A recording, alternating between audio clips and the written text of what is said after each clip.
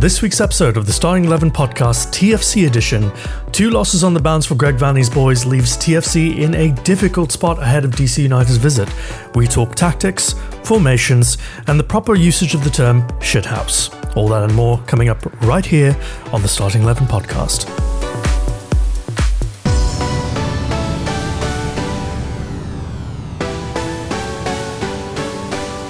Hello and welcome to the Starting 11 podcast, TFC edition. I'm your host, Justin Borrow, and with me today is Chengiz Khan. Hello, hello, hello. And Andre McRae. Sup, ladies and gentlemen. Beautiful podcast, beautiful game. Changes every week. Peter Robinson is away today, but will hopefully be back next week when we break down the rest of the English Premier League. So guys, let's quickly jump into it. Happy Monday, by the way. Hope you guys had a good weekend. Very good. It could have been better. Yeah, no, I quite enjoyed this weekend. The thing that pissed me off more was our local team in red, rather than my other team in red. I'm actually quite proud of my other team in red, and we'll get into that in more depth on the other podcast. But our local team in red, yeah. I mean, on a bit of a downslide right now. Our team in red did well, and my team in red did well, and his team did red. Blah blah blah blah. Red, like so much red. My team in red didn't do so well, so we're just gonna leave that one there. But anyways, Let's talk about your team. Okay. Let's go on. Yeah. Let's go. Please, sir. Give us another one.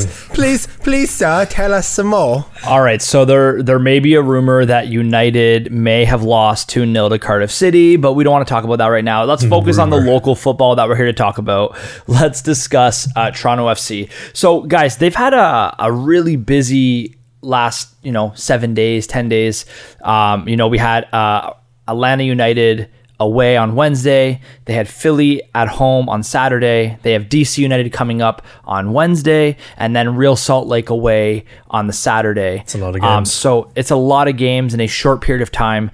TFC has not looked great. So let's start with the first game. Let's jump to Atlanta United last week. It ended 2-0 for Atlanta United. Toronto FC looked drab on the night. They looked uninspired.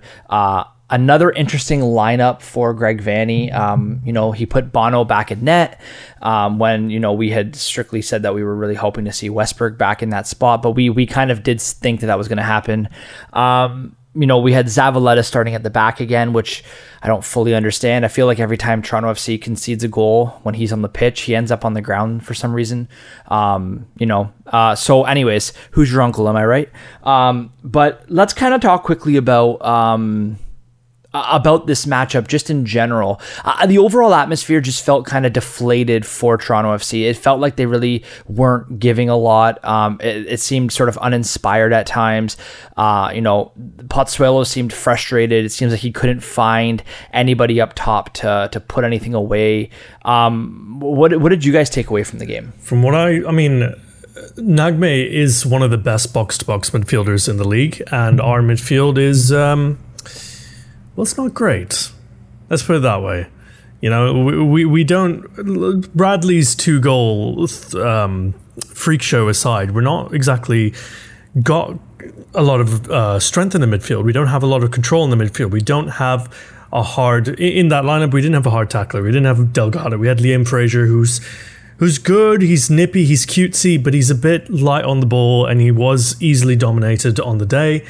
Then you have Martinez, who just orchestrated. Sorry, Pity Martinez, not Joseph Martinez.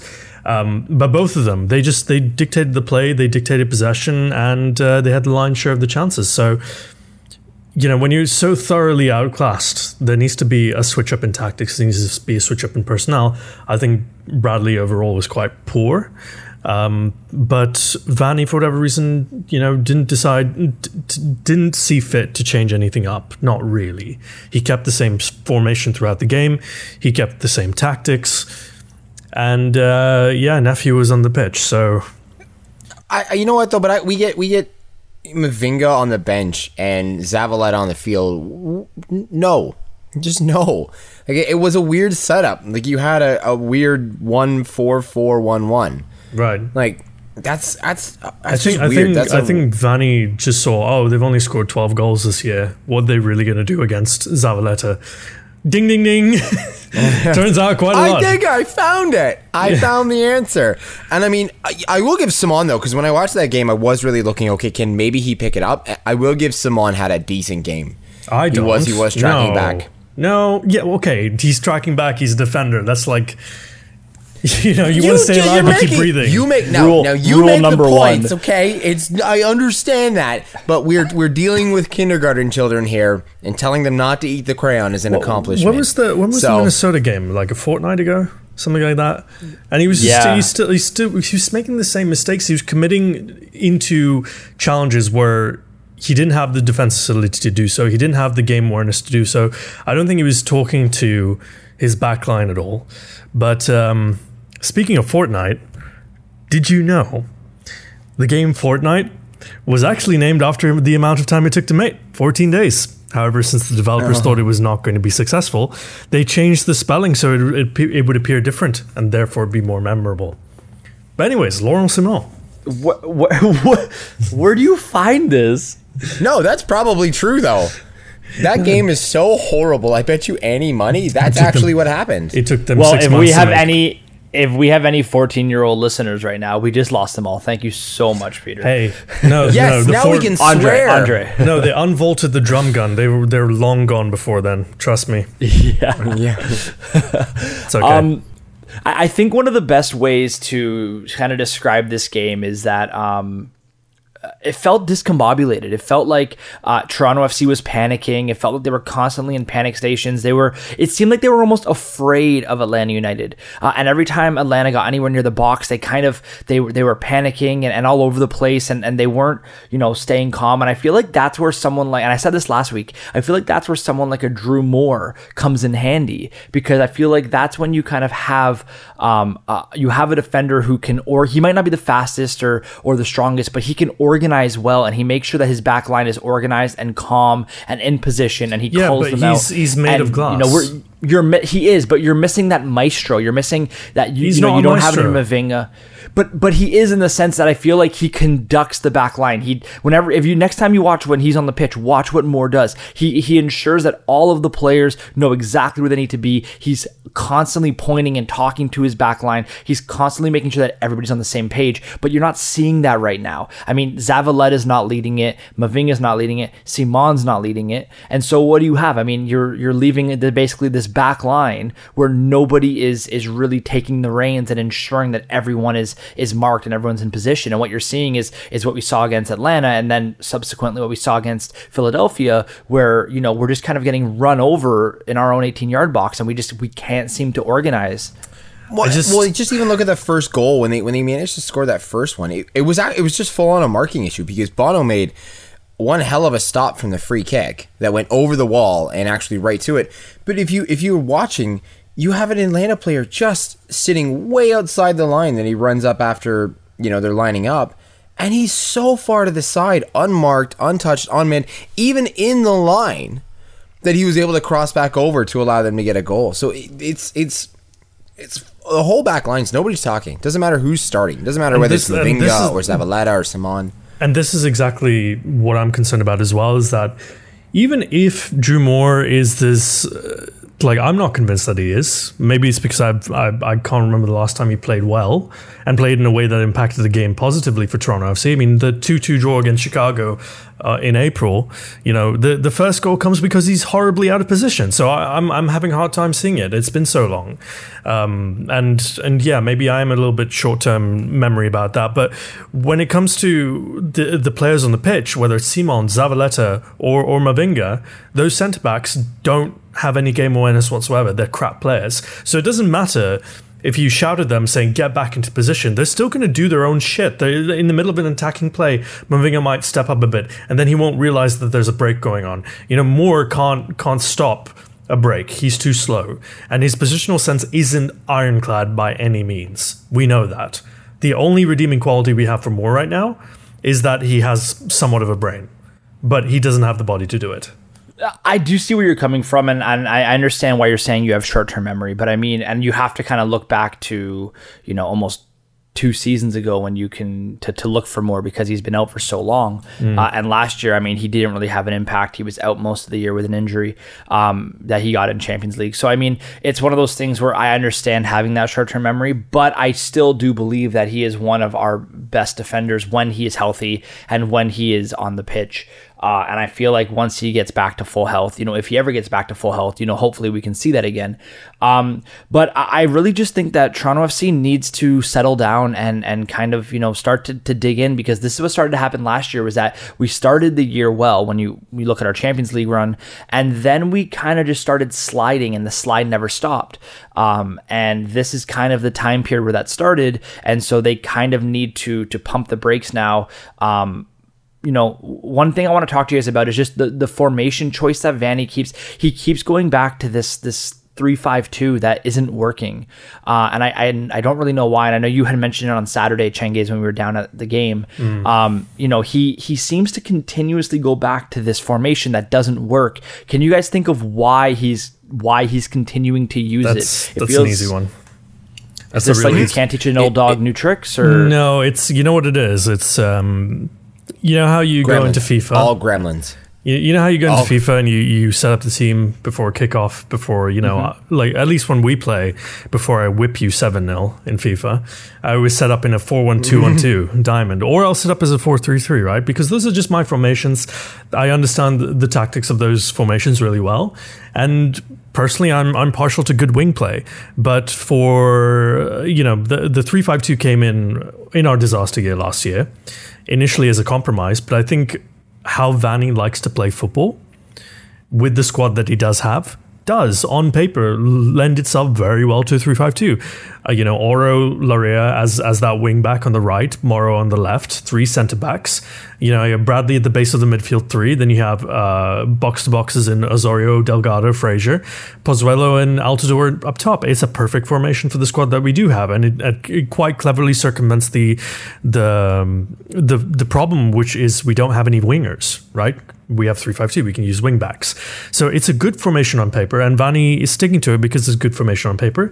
The only problem is, and I've said this before on the podcast, I say it at the game, is that you need smart players to do this. You need smart, fit, healthy players who know what they're doing, who are inclined in their positional sense, are inclined in their game sense in order to pull it off. And you have to hope that your midfield of Bradley, Osorio, and Delgado, or whoever you want to interchange between those 3, have a good day. Bradley is inconsistent at best because he is not a hard tackler, or he's not a very good regista, playmaker. Pozuelo is doing what Bradley should be doing. And it doesn't... That formation doesn't work because the personnel aren't smart enough to pull it off. And also the back line is so abysmal and so garbage that there's no sense of confidence that Bradley has. Like, he can't play. I bet he can't play the number 6 role that he's been given because he's got one eye looking back at Mavinga, Simon, and Nephew. Well, oh my God. I was wondering how long we get before Mavinga time came in. He wasn't even playing. No, I'm just saying generally. He's looking. That's the problem. He was on the bench, so he had his eye focused on the bench. Yeah, he couldn't take it off. But no, during Atlanta, he played the forward at the back, though, didn't he? And then he switched later. He switched later, yeah. Yeah. He had a 4-4-1-1 in Atlanta, but like I said, Mavinga wasn't even starting on that one. That's why I'm so frustrated with a lot of things, is because it doesn't matter. Seems to be who you're switching up. If Zavaletta's on that back line, nobody talks, like, at all. I mean, Zavaleta is not a starter. I'm sorry. He hasn't proven himself for this team. Whether you look at the year that we won the MLS Cup, or you look at none of the games that he has started, he has looked good. I mean, he's constantly he's making mistakes. He's drawing unnecessary fouls. He's drawing unnecessary penalties. And he's I honestly think he's a hot mess. And I don't think that, I understand if, you have a defender go down, you need somebody out there. You're trying, okay, fine, you bring him on. You want to tighten up defensively. You bring off a midfielder, you throw him on there. Okay. But I just don't understand this constant, want to push him out there as a starter. I just don't think he belongs. I don't think he's good enough to start right now. And I honestly think that, having that nephew status definitely, plays a part. Yeah. And I don't think that's fair. Like that's some nepotism that I don't like. But in fairness to Zavaleta, if I'm going to be playing devil's advocate, I don't think the other two are any better. Okay, fair. But I think that they're best devil's advocate right there. Yeah, if I'm going to play devil's advocate and defend them, they all suck. So, but it's true though. I do agree with you that we have a lot of work to do in our back line with the other with Aro, or you look at Simon or Mavinga, fine. But even though I think Mavinga has been having an okay year, but that being said, I still think that Zavaleta is infinitely worse in my opinion. But that being said, this kind of leads to my next talking point, which I want to talk to you guys quickly before we jump into a break about. So, like you said, Chengiz, we want to bring in smart players. We need wingers in order to play this formation that Vanny seems to like so much. Now, Ali Curtis had promised us that Pozuelo was not the only, person they were going to be bringing in, and that, look forward to the transfer window because they had more things up their sleeve. Transfer window came and went. Open and closed, and the only one that came in was Pozuelo. There were obviously rumors swirling around about some other players. Should we be upset about this? No. Are they being patient? Do you guys think that they still have their eye on somebody, or do you think that they saw Pozuelo doing so well that they kind of just decided that they were going to run with what they had because we were on a good run of form at the beginning of the year? The one thing I do trust about this whole operation is that the scouting department knows what it's doing. Like, we didn't have a fucking clue about Vasquez. We didn't have a clue about Pozuelo. And like David Miller said in the interview, you go where the fish are. So they know what they're doing, and their recruitment has been fairly good. It's just a shit transfer window. Like, it's the worst timing right in the middle of most people's end of season, either playoffs or end of seasons. Yeah, and I think it was the Atlantic, or I believe the Atlantic. They did an article and they were talking to Curtis and said, "Well, do you realize what people are saying? I know you're not on social media, but you get it." And he said, "Yeah, no, I get it. I see it all the time. I saw, I had all these issues from the brass in New York. Buy somebody. But take your time, find out, due diligence, and pick and choose your players. And I'd rather that than what we had last year, which was, these guys are going to be great. Yeah." And you know what? I think a lot of the fan base that are criticized, if there are a lot of the fan base, I haven't seen it personally, but if there's anybody criticizing Ali Curtis and co for not bringing anybody in, it's the people that don't support clubs outside who have had trouble with transfers. So these people support Real Madrid, Barcelona, Manchester City, who get the players they want now because they have the money. We don't have the money. And, all three of us with our clubs, we've had troubles with transfers. We get it. And we know the importance of having the right player at the club. And we have to buy smart. And that's one of the things that Ali Curtis was saying when, he introduced Pozuelo to the team and to the fans. Now, personally, I'm okay with foregoing the idea of a winger. If 3-5-2 is the way, then so be it. We'll die on that hill. Sure. Vanny will die on that hill. But get a defender. Get two defenders. Because these guys, we are one more defender injury away from a complete crisis.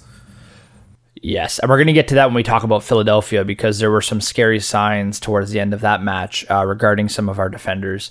And I do agree that I think that we need to focus on strengthening up at the back. I just want to see where this goes. I'm starting to get nervous. The slide is beginning, and I mean, it's now that we really need to kind of dig in, because we got some tough games coming up. Mm-hmm. We've got DC United on Wednesday, and they're on a great run of form. You got Real Salt Lake coming up, and then you got San Jose from the West. And so, these are games where we should be able to get some points, but they're also tough matches where we don't want to underestimate, our opponents. So I do want to see what Toronto is made of, and this is sort of the time for them to sort of prove their worth and prove that they weren't just a one season wonder, but that they actually do have the makings of a team that can really fight in this league. We do need, and it's just to kind of counterpoint that for at least a second. I know we need a back line. I think that's consistent. You can see the flaws there. More what I wouldn't mind seeing is just somebody solid up front, because I know Boyd was supposed to be that that counterbalance.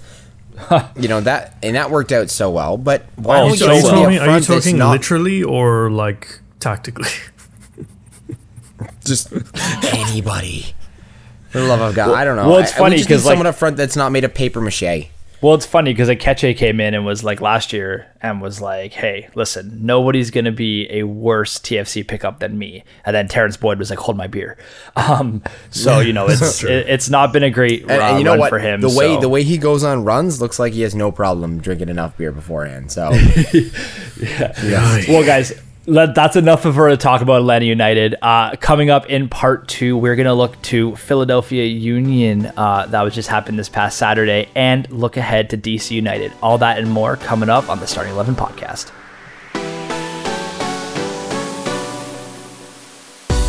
Before we kick on, a quick word from our sponsor, Fanatics. Anytime you're looking for your next best piece of soccer merch or sports collectibles, you can help support the Starting 11 podcast by shopping with Fanatics at xipodcast.com/fanatics. Visiting their shop through our link helps you support your favorite team while supporting our continued efforts to bring you in-depth sports podcasts and content. There's no added cost to you, but we get a commission out of it, so help us help you. Pretty please. Fanatics. Officially licensed everything. Now, let's get back to it.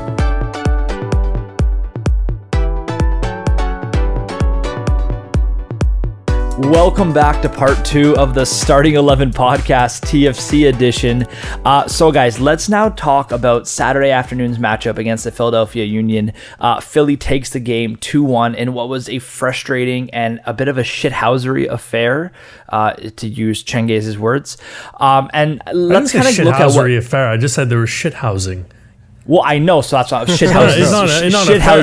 They were just time wasting at the end, like any good team does.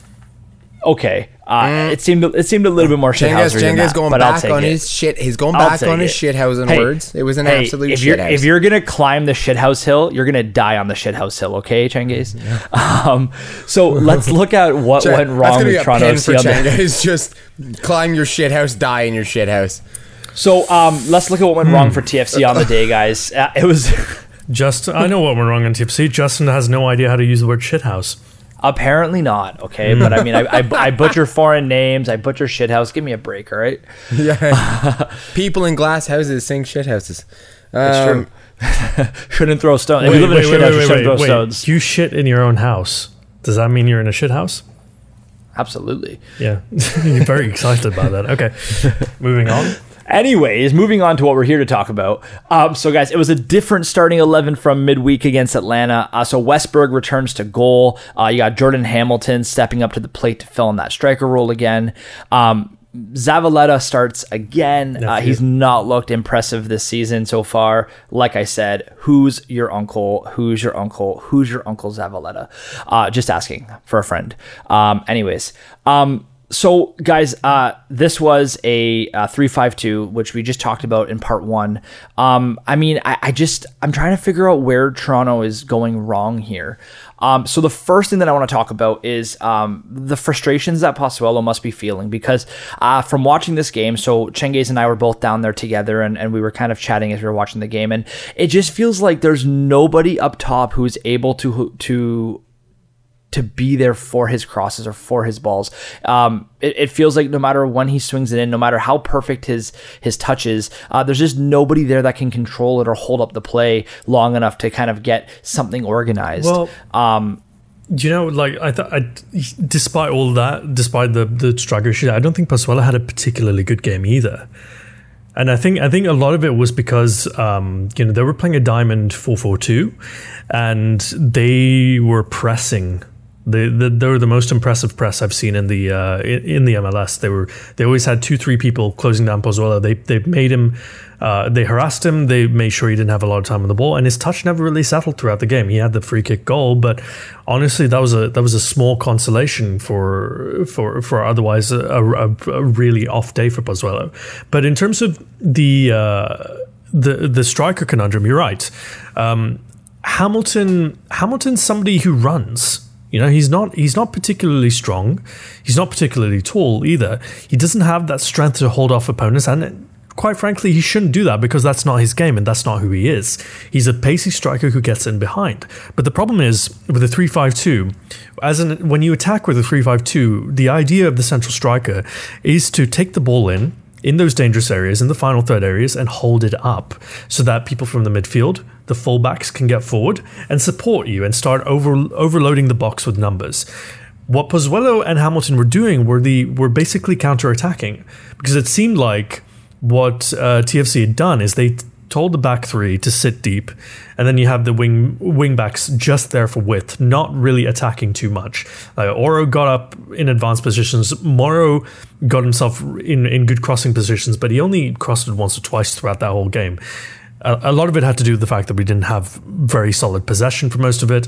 But by and large, it seemed like the MO for TFC was to get the ball off them, give it to Bradley to Pozuelo to spray to Hamilton. It looked like a counter-attacking tactics. It looked like counter-attacking tactics, but the team didn't feel cohesive in that. Like the balance wasn't there in the midfield to pull that off. So you're right. It didn't feel cohesive whatsoever. And I do agree with you that it wasn't one of Pozuelo's better games, but I still think that he was our best player on the pitch, or at least one of them. Yeah. And that's saying, I mean, next to Westberg, I think Westberg also had a really good game. Oh, Westberg man of the match for me. And so I feel like, that's saying something right there, is the fact that, even though he wasn't having a great game, the rest of our team was just that much worse, that he still was our best player on the pitch, our best outfield player. So, I mean, it's frustrating to see, because it feels like this team is lacking an identity right now. It feels like they don't really know what kind of football they want to play. Sometimes it's counterattacking, or sometimes it's it's that hold up play in the middle. Like it just seems like they don't fully know what kind of team they are yet, and that's as a fan, that's super frustrating, because you don't really know what to expect when you go to to watch the match. You're kind of in anticipation, and a little bit of anxiety about, okay, so what kind of team are we going to see today? The good, the bad, and the ugly. And it's almost like it was like a weird confidence issue where people had poor first touches, or they run up and have a free ball, and instead of taking a shot right away, they would either second touch it there, and it's like, well, you had an opportunity, you should have took it then. Like, why did you wait so long? So both in identity, I definitely agree, but I don't know. It was almost like there was no confidence, or didn't know where they were supposed to be, or didn't know the positions because he was trying something new. So, I mean, let's talk about some of the positives of the match, okay? So let's look at positives. Yeah, anybody? No? No. No, 21 episodes in, mate. You can't be making those jokes. Okay. Thanks. Appreciate it. I'll just go kill myself. All right, thanks. Mm-hmm. All right. Anyways, and on the next episode, moving on. So let's talk about some of the positives from the match. Pozuelo's free kick, beautiful. Had signs of Giovinco written all over it. That doesn't go in if the keeper actually knows how to position himself, though. I still think it was nicely placed. I mean, you called it, Cengiz, before the shot was taken. You said top left corner, it's going in, and that's exactly where it went. But I'm trying to find some positives of this match, because, like I said, these last couple games have been super frustrating to watch. Even the Orlando game, where they won, the first half looked similar to Atlanta and what we saw in against Philly. I've got a lovely positive for you. Oh, let me hear it. Marky Delgado. He had a good game. Oh, yes. Yes, that's right. We were talking about that as well. He was, Delgado gets a lot of stick for not being, more technically adept. But, for me, he's never been that box-to-box player. Osorio has always been that box-to-box player. Frazier, Bradley are more box-to-box than Delgado. And it boggles me that he doesn't get played alongside Bradley more often as sort of the interceptor, the bruiser, the DM. And then Bradley can play a little bit more advanced, because Bradley's super technical and he has a good shot on him and he has a good vision and stuff. And I don't understand why he's being wasted. Is it because he's tall? Like, I don't get it. Let Delgado sit at the back in front of the defense. Maybe the defense will be a little bit safer as a result. I don't know. But no, he had a good game. He got to a lot of those balls. He made sure he stopped quite a few counterattacks on the day, and I was generally quite impressed, because he hasn't had a lot of performances of note up until now. Well, quickly on that matter, because I thought it was kind of funny. So, Andre, before the match, Cengiz asked me as we were sitting there, he went, so what's the matter with Delgado? Like, what do you think is wrong? And I said, honestly, like, since, since Guadalajara last year, I said, and that miss that kind of cost the Champions League for us, he kind of just fell out of form, and, he just didn't really show the same quality that we had come to find from him in 2017. And I said, I just don't think he's a great player. I don't think he should be starting. And I said, I'm not happy with the way he's been playing. And then he goes out and has one hell of a game against Philly. And I'm sitting there talking to Cengiz, like, this guy's making me eat my words right here. Mm-hmm. I was like, why? Like, literally plays shit all the time. And then decides to come. The one time I make a comment, decides to come out and, have a banger of a match. But hey, you know what? I'm happy for him, and I hope that his quality continues. As a fan, I obviously want to see as much quality in this team as I can. Mm-hmm. So another positive, Josie Altidore was on the bench. He returned to the match about 70 minutes into a roaring ovation from the crowd as usual. Happy to see him back. It's kind of routine now at this point. We're just like, oh my God. And now a good player, like every 2 months. Yeah. Oh, yeah, good player. Well, it was funny because Cengiz and I were joking that as he was going to run out onto the pitch, he was going to pull his hamstring and have to just go right off again. So, but it was going to happen as soon as he came out. Yeah, it just gets 2 steps in. Oh God. Yeah, as he's running onto the pitch, he pulls his hamstring. But no, you know what? He came back. He looked strong for the 20 minutes that he was on the pitch. I feel like the team was already kind of deflated at that point. Mm-hmm. Philly had already sort of settled in and had their heels dug in. So I didn't think we were going to break through. We did have an epic chance towards the end of the matchup where the ball is spilt by the keeper and the defender, and it's sitting in the box, and there's a little bit of hesitation, and they decide Pozuelo doesn't swing at it, and it kind of just ends up sitting there. It gets passed back out to Aro, and the play kind of fizzles out. It feels like nobody really knows how to pull the trigger there, and that's sort of one of my frustrations. Is I feel like once we get inside of the 18-yard box, it just seems like nobody can shoot. And you had mentioned, Cengiz, that you think that it's almost told to them, do not shoot, and I don't understand that mindset. Okay, so I saw the same thing with Brendan Rodgers at Liverpool. The exact same thing. We scored something like 53 or 54 league goals that year. It was abysmal. Finished 8th. And it was basically the same. We played a 3-5-2. We had Sterling up top, flanked by, I think it was Coutinho. And they had this really good habit of getting through on goal. But when it came to the goal, this is Raheem Sterling before he came to Manchester City, so he was well renowned for flubbing chances and whatnot. And then on top of that, he would never pull the trigger. He would always look for the pass, for the layup. He was always looking for the insurance goal.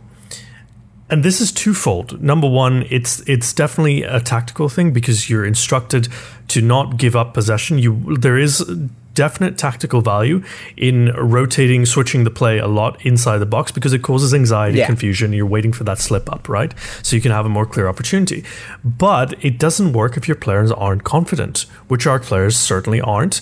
And we don't necessarily have the tactical ability to keep pinging it around the box like a City or a Barcelona or like a United or a Liverpool.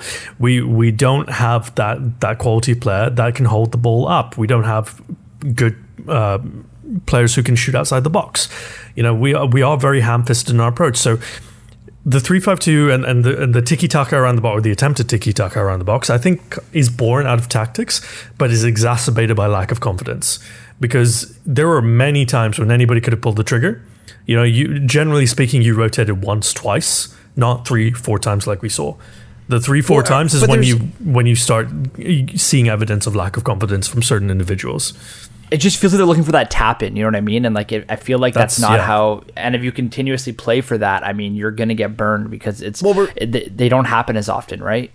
We're playing like how I play FIFA, which is I'm not going to shoot until I'm already inside the net, and then I'll press the B button. So it's just exactly like shoot from outside the goddamn box. The thing about Arsenal is we do the same thing.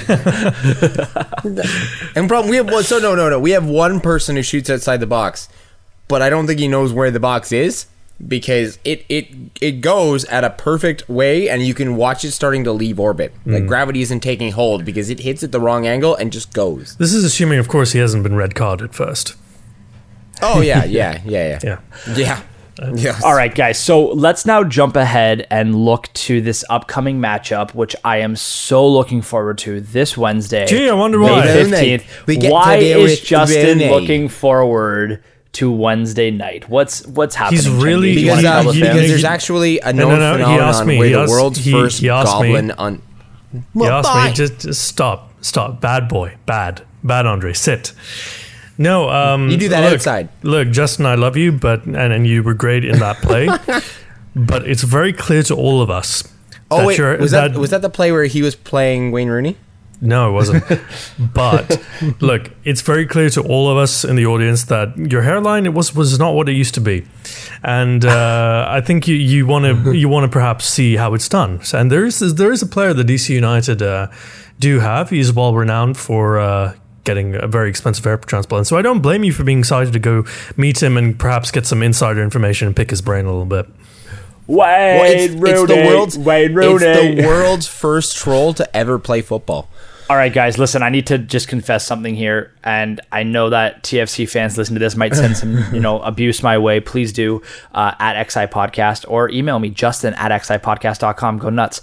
Guys, I am a diehard TFC fan. You guys know that, but Wayne Rooney is my favorite player of all time. And that is it for this week's Starting 11 podcast. On next week, we'll be discussing. I am leaving work. That's all of us signing off. I am leaving work early to go down. Let me tell you guys, I have every single jersey that Wayne Rooney ever donned for England. So every time, every tournament that England played in, that the jersey changed, I have a Rooney jersey from it. He was my idol growing up. He was my my footballing inspiration. The only player now to kind of take over that reign for me is Marcus Rashford. But I followed Wayne Rooney from his first game for England all those years ago, and he's just one of those. He's a special player. Zlatan Ibrahimovic is a special player. Bastian Schweinsteiger is a special player. These are great players. David Villa, all those guys who have come. Players have been playing for the United. Anyone who just listened to the past 30 seconds, please press the letter F to pay respects. Also, we must make it abundantly clear, just like any journalistic organization, because we are media now, that Justin's views are his own and do not represent those of the rest of us at Starting 11 Podcast. I personally think that Rooney's been bang average for the last 4 years. Which and don't get me wrong, quality wise, okay, fine. You've been bang on average. Anyways, I don't want to dwell on this, but the point of the matter is that I'm very excited to see him in person and play. I'm going to go down to hopefully meet him before the game, and it's going to be a momentous occasion for me because meeting one of your idols is something that you kind of only dream of, and I never thought I'd see the day that Wayne Rooney was going to be in Toronto, so I'm very excited for it. But anyways, let's look ahead to the game, guys. So DC is in fine form right now. They've kind of been on a bit of a run. They have a ton of quality up top, and I really am. You got Luciano Acosta and you've got Wayne Rooney, and as a duo, they seem unstoppable at times. What is Toronto going to have to do to sort of quell that fire and sort of take it to DC United on Wednesday? Pass Rooney a beer and a smoke. Yes. And then there we go. Maybe a grandmother too while we're at it. Yeah. Pass him a grandma smoking a beer. So I'm photoshopping Rooney having a smoke a beer and a grandma wrapped around him for the next shirt. I swear to God. So you're right that DC United are on a good run of form. They've scored 8 but they've only scored 8 in the last 5, which gives me some hope for our defense. Because I need some hope, okay? Unless Zavaletta's starting. Oh, Nephew's starting. We know this because Simon is actually trash. Like, he was at fault for the Mavinga own goal. I fully believe that Mavinga he couldn't do anything about that because Simon allows that cross in. Anyways, getting off track here. Nephew starts. Whoa. Whoa, back up. No. I know where you're going with this. I'm not interested in hearing your fake praise from Mavinga. Blah blah blah. I didn't even get to do one Mavinga time. I'm gonna go back and listen to this episode, and I'm gonna cut that part out and just replay it for an hour. And go, all right, make sure you have enough Kleenex next to you when you do so. All right. So the crying. No. Wait. I didn't even finish my point. Go on. Sorry.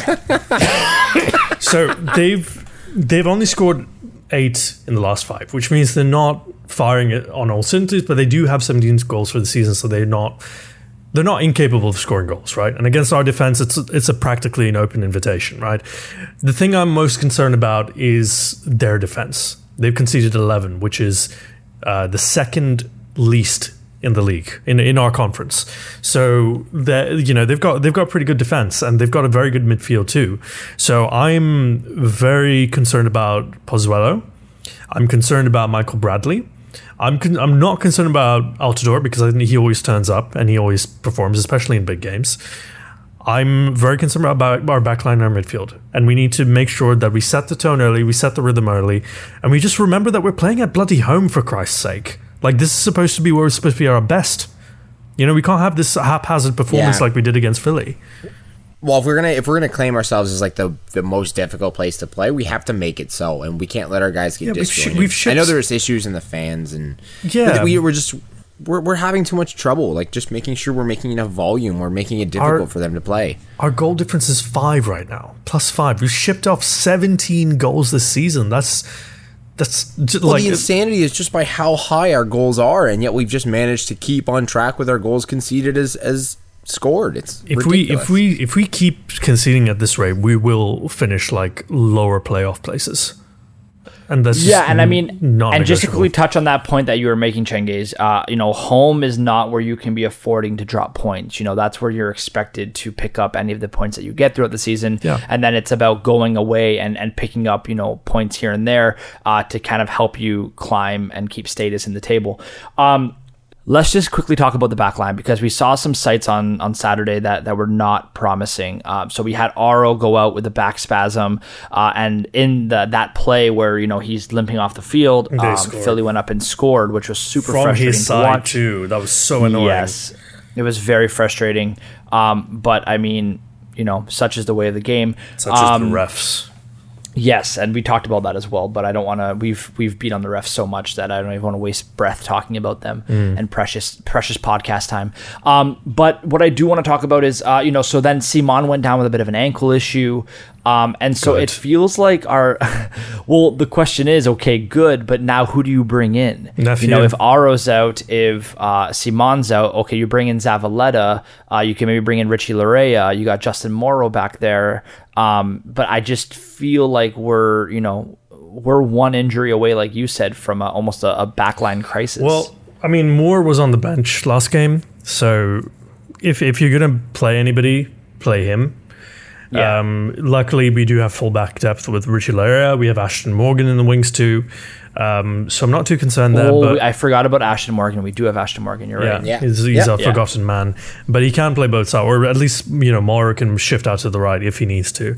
So I'm not too concerned about that. I'm just more concerned about us realizing the gravity of the situation. We do have 2 games in hand against United, but if we win it, we'll have clawed 3 points back on them. Right, and we would have pegged them down a bit too.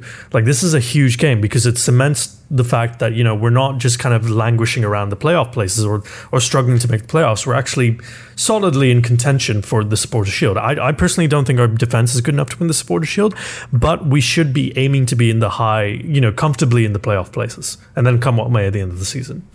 For sure, and I agree. And with the new playoff format, home field advantage is going to be everything. Yep. And so climbing that table for for home advantage is going to be huge. And so you want to finish as high up in that table as you can. And so you cannot afford to be dropping points at home. And this is a glorious opportunity for Toronto FC to really start to sort of cement their position in the table. Do you guys have any score predictions for this game? Ooh. It is gonna be a hard one because DC is a very well organized sort of I don't want to say attacking team, but they're able to really keep pressure up. The way our form is right now, and I think something bad's gonna happen, and I'm really hoping I'm wrong. I'm going to say 2-1 for DC, and I think Rooney is going to get one. And I don't know who's going to pick up the second one, and I bet you any money it's probably going to be a Pozuelo goal again. I'm going to say 1-1 draw. I don't think we're coming away with a win here. They're definitely like, I'm not confident in their forward line, but I'm not confident in our back line either. So I think it's just going to be a comedy of errors in around our box. But I think if Altidore starts, he breaks through their defense and he scores a goal, because there's no other forward in the league like Josie Altidore. He just knows how to muscle his way through defense. And you've got Pozuelo, who just, they click. So I am hopeful we'll score 1, maybe 2, but 1-1 to me is the most likely outcome. All right, so I'm going to take a positive spin on it. I'm going to say that, Toronto FC, they had a good second half against Orlando, and then we had that dismal game against Atlanta, came home, had a dismal game against Philadelphia. I don't think that they're, going to have another game like that at home back to back. I think they're going to come out flying. They're going to be, frustrated that they were made to look kind of silly at home. So I'm going to say that Toronto FC is going to take the win. I'm going to say it's going to be 3-2 for Toronto FC. And you're going to have 2 goals from Altidore and 1 goal from Pozuelo. And that's sort of the vision that I'm having right now. It's going to be a high-scoring game. DC is definitely going to break through. And I think that he's going to go back to Alex Bono again. I think he's going to keep switching them back and forth. Not after Atlanta. Westberg was immense. Westberg was immense against Philadelphia. Yeah, but I would like to see him start, either, right? But because it's another midweek game and we have a game on Saturday that's going to be away, I would be very surprised if he doesn't start Bono. We'll see. In fairness, it is Real Salt Lake. Like they're like fighting for playoff contention. We said the same thing against Portland, and we got burned hard. My point is that who would you like in terms of like the quality of the opposition, the pure quality of the opposition? I would put Westberg in net against DC, and I would throw Bono in net against Real Salt Lake if we were going to switch them up. Yep. That's what I would do. Yep. But I'm also not Greg. But Greg Vanney, I also wouldn't start Zavaleta. So we're not the same person. Yeah, I know. He stopped listening to us in certain things. Don't play Zavaleta. Oh my God. Don't play your nephew. Don't do it. Don't do it. But stop. Listen to Roney. This next week is going to be huge for TFC. There's a big 6 points on the table for them to grab, and I really hope that they can pull it off for the sake of the team. They can. Let's try to get some momentum going and really sort of kick off this summer with some big points here. Inshallah. And that's going to do it for us here on the Starting 11 podcast. Thank you guys so much for listening. Be sure to subscribe to us on Google Podcasts, Apple Podcasts, Spotify, or wherever you get your podcast media. Check out our website at www.xipodcast.com. And for more general abuse, you guys can add us on Twitter, Instagram, or Facebook at xipodcast. And for this episode, thank you guys so much for joining me. We have been Chengiz Khan. Support local football. Yes, Peter's going to be so pumped that you said it. And McDonald's coffee, because Timmy's a shit now. Yes. Great, now we lost our Timmy sponsorship. Thanks, man. Yep. Not that we wanted it. I only drink espresso, so I don't go to either. But we don't have a little league football team, so we don't need this sponsorship. Yeah, we're good. Yeah. We don't have a Timbits team, so we're good. Well, great. Way to ruin Peter's playing career there. Thanks, man. Andre McRae, thank you so much for coming on, buddy. Gorgeous podcast that does not have Zavaleta in it. Once again, guys, Peter Robinson will be... Oh, man. Once again, Peter Robinson will be back next week. And on behalf of myself, thank you guys so much for listening. We'll talk to you next time.